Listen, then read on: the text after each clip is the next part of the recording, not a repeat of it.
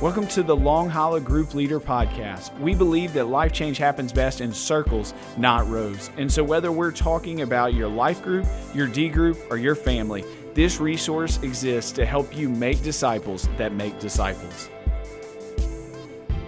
Today on the podcast, we are going to continue working through how to start a life group. And we're going to talk today about how do you share responsibility in your life group. But before we get to that topic, I wanted to give a quick shout out because we're talking about starting a life group, Mike. I figure it would be nice to talk about the people who are actually doing it. I think that's a great idea. That's right. And so we'll save the last names to protect the innocent, right? But first off, we have Dan, Robbie, and Matthew who are starting a group together, which I'm pretty excited about this.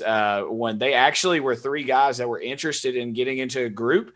And whenever they reached out to our staff, we were like, hey, why don't y'all just do this together? And so instead of just joining a group, they're now leading one together. And which is, isn't that awesome? I thought it was super cool. And then Bob and Margaret, this one's pretty cool too. So we are in Hendersonville, 2 hours away. Bob and Margaret live in Chattanooga, and they are starting a life group where they watch the sermon and then they have people over to their home and they do their life group. And so that's pretty neat. So even though you're 2 hours away, still able to do all of these principles. And I will say, not only are they doing it, they are the very first ones to do it. Yeah, that's pretty cool. So they are pioneering. True. They're pioneering that at Long Hollow. That's I love a big deal. But what is cool, we have been thinking about people. We always say Montana, but you're thinking about, man, all of this applies. Belong, believe, become, starting a D group, doing hangout nights, all of that in your neighborhood. Just because you're in a different city or a different state, you can still do all of these principles. And so I'm really excited for Bob and Margaret, and as well as Dan, Robbie, and Matthew. So with those in mind, let's go back to actually the principles in talking about starting a life group. And so hopefully we can help them as they get going.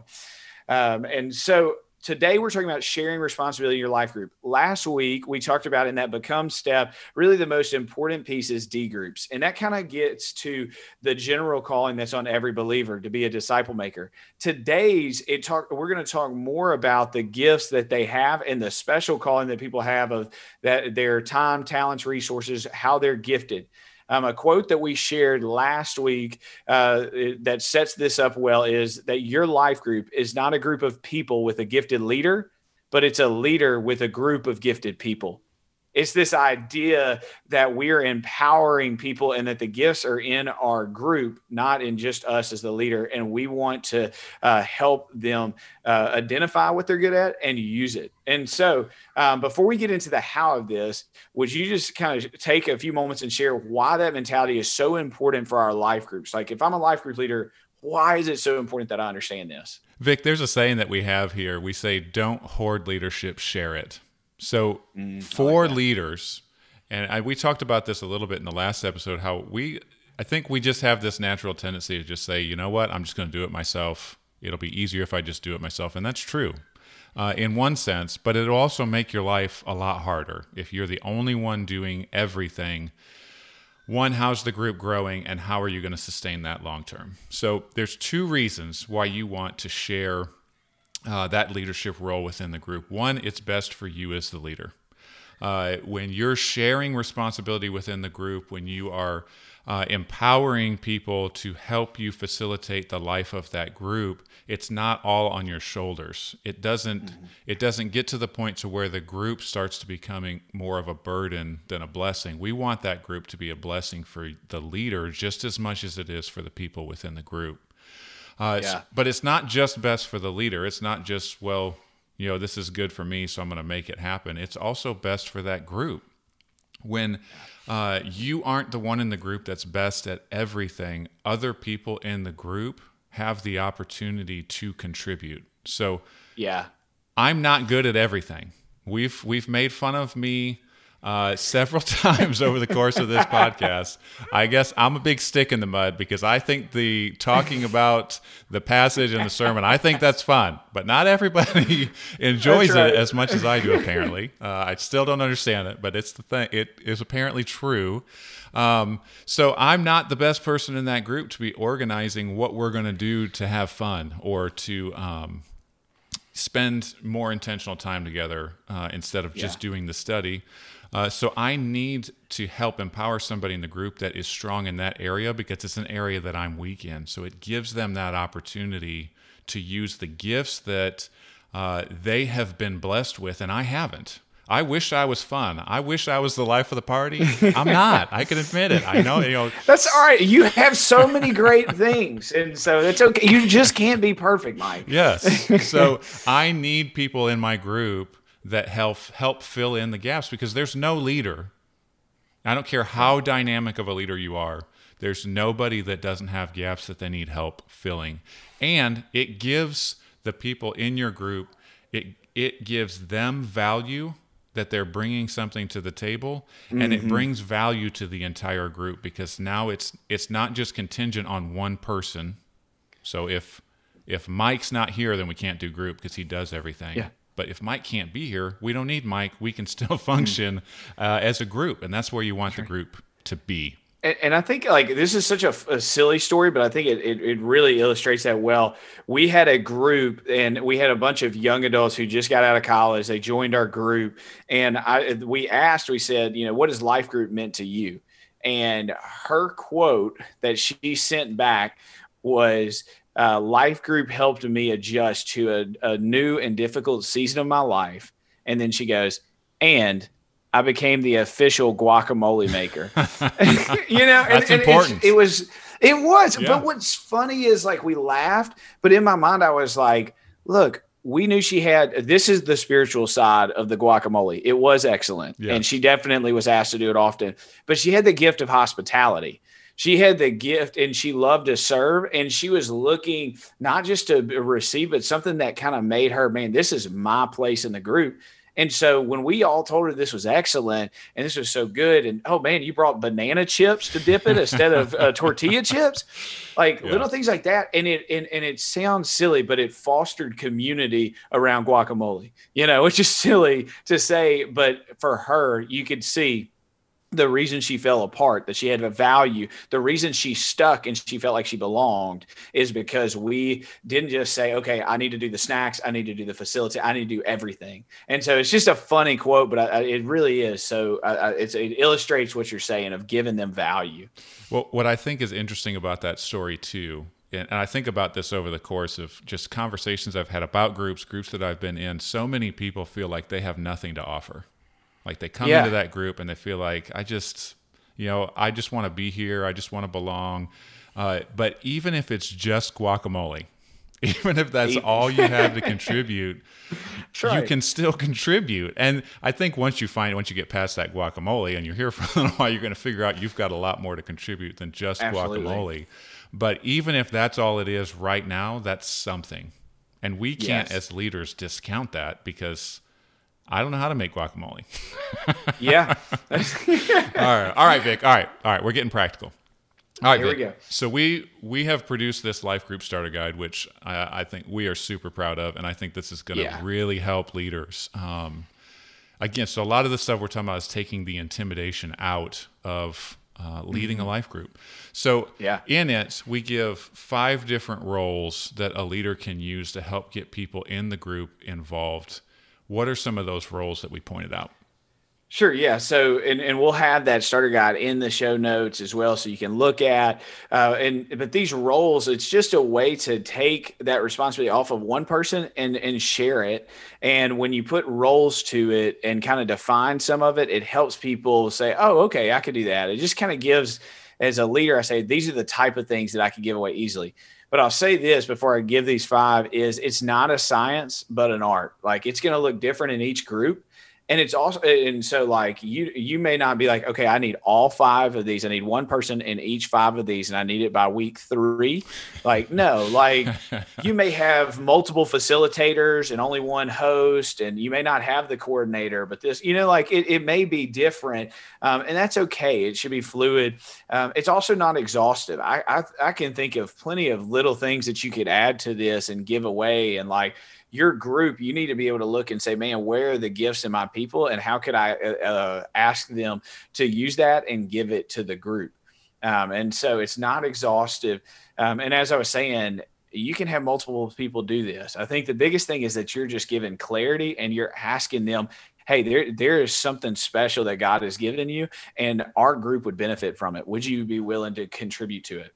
And before I give these, the last thing I'll say, what's great is this is an excellent way to identify future leaders.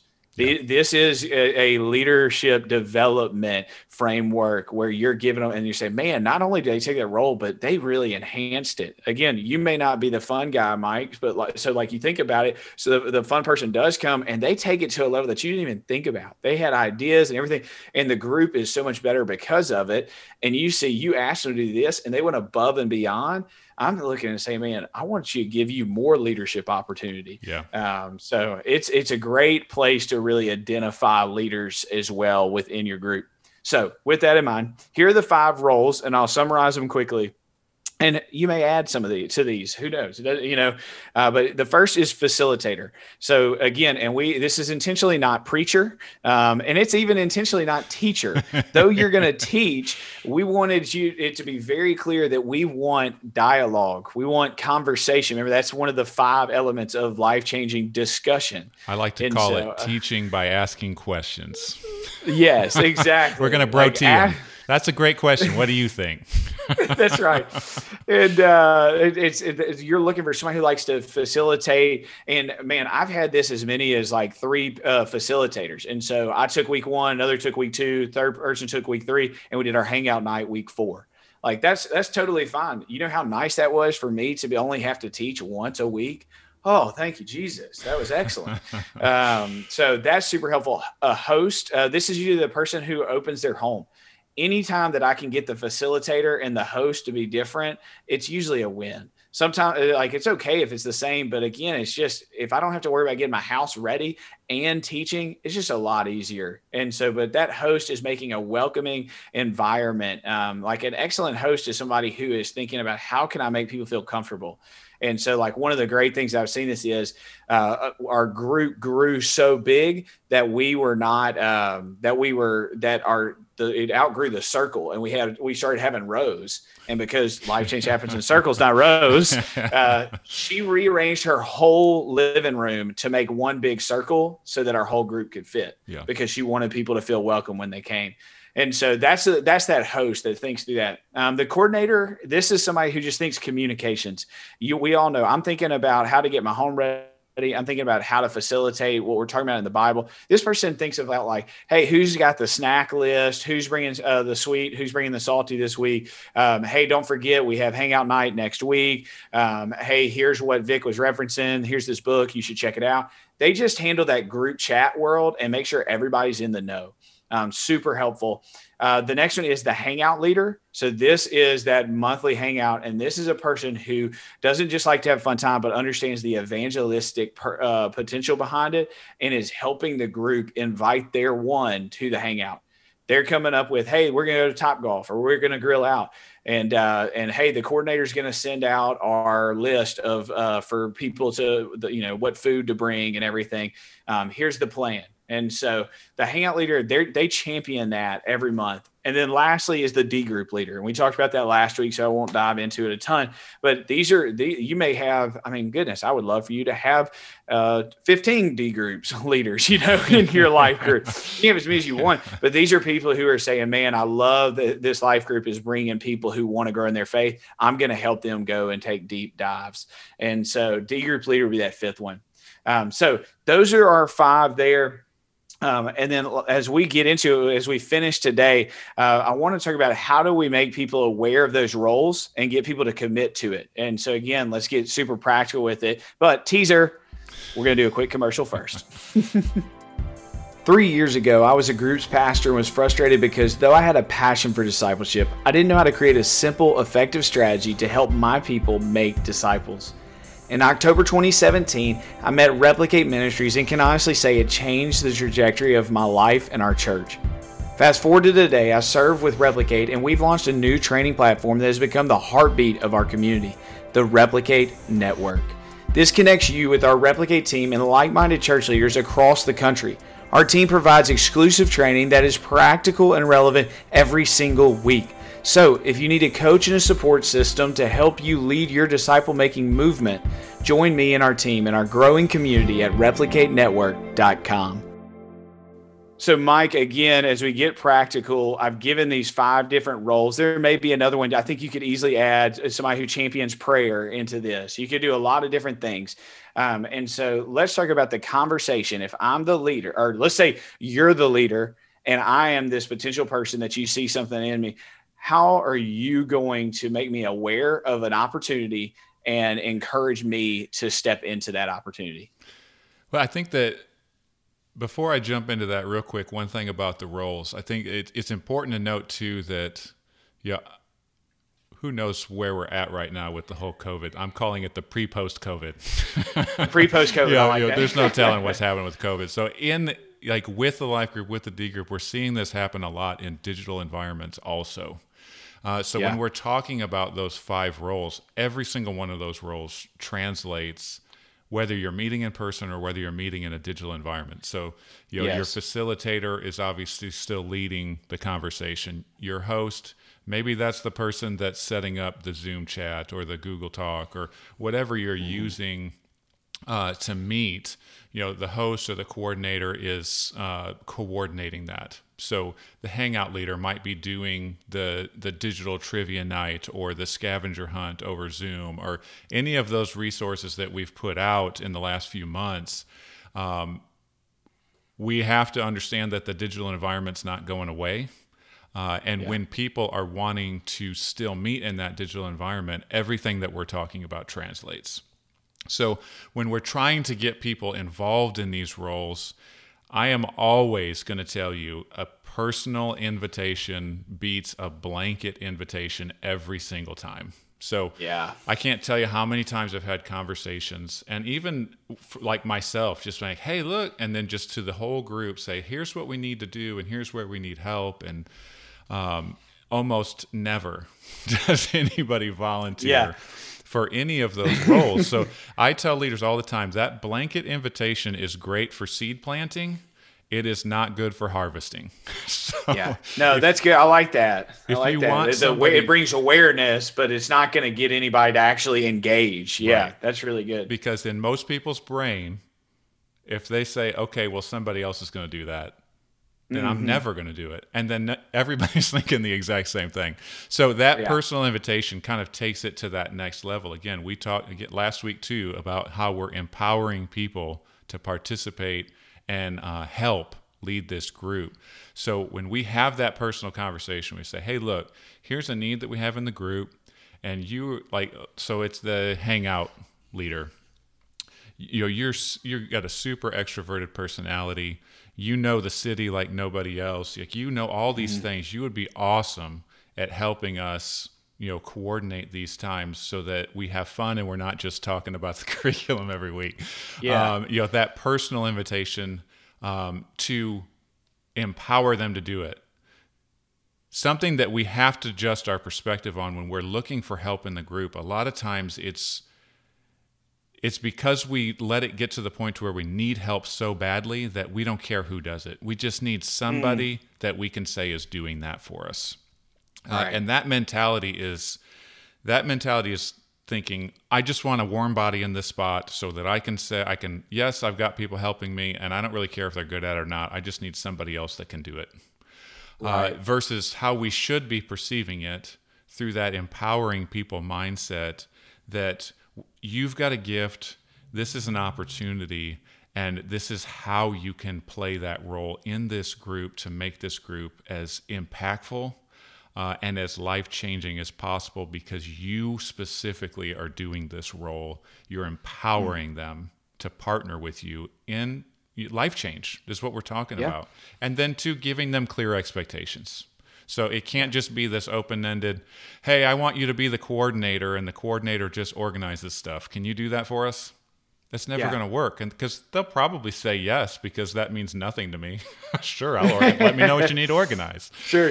But when you say, hey, I'd like you to coordinate some stuff for us. So can you take so if your group does meals or snacks or some type of food, can you take the calendar and keep track of who is supposed to be bringing what, and then send them reminders and let the group know when it's time to sign up again. And we really just need you to take this specific portion of the group and own it. Right.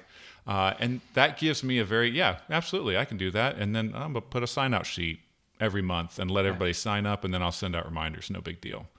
But then they understand exactly what it is you're asking them to do and how they're going to be contributing to the group.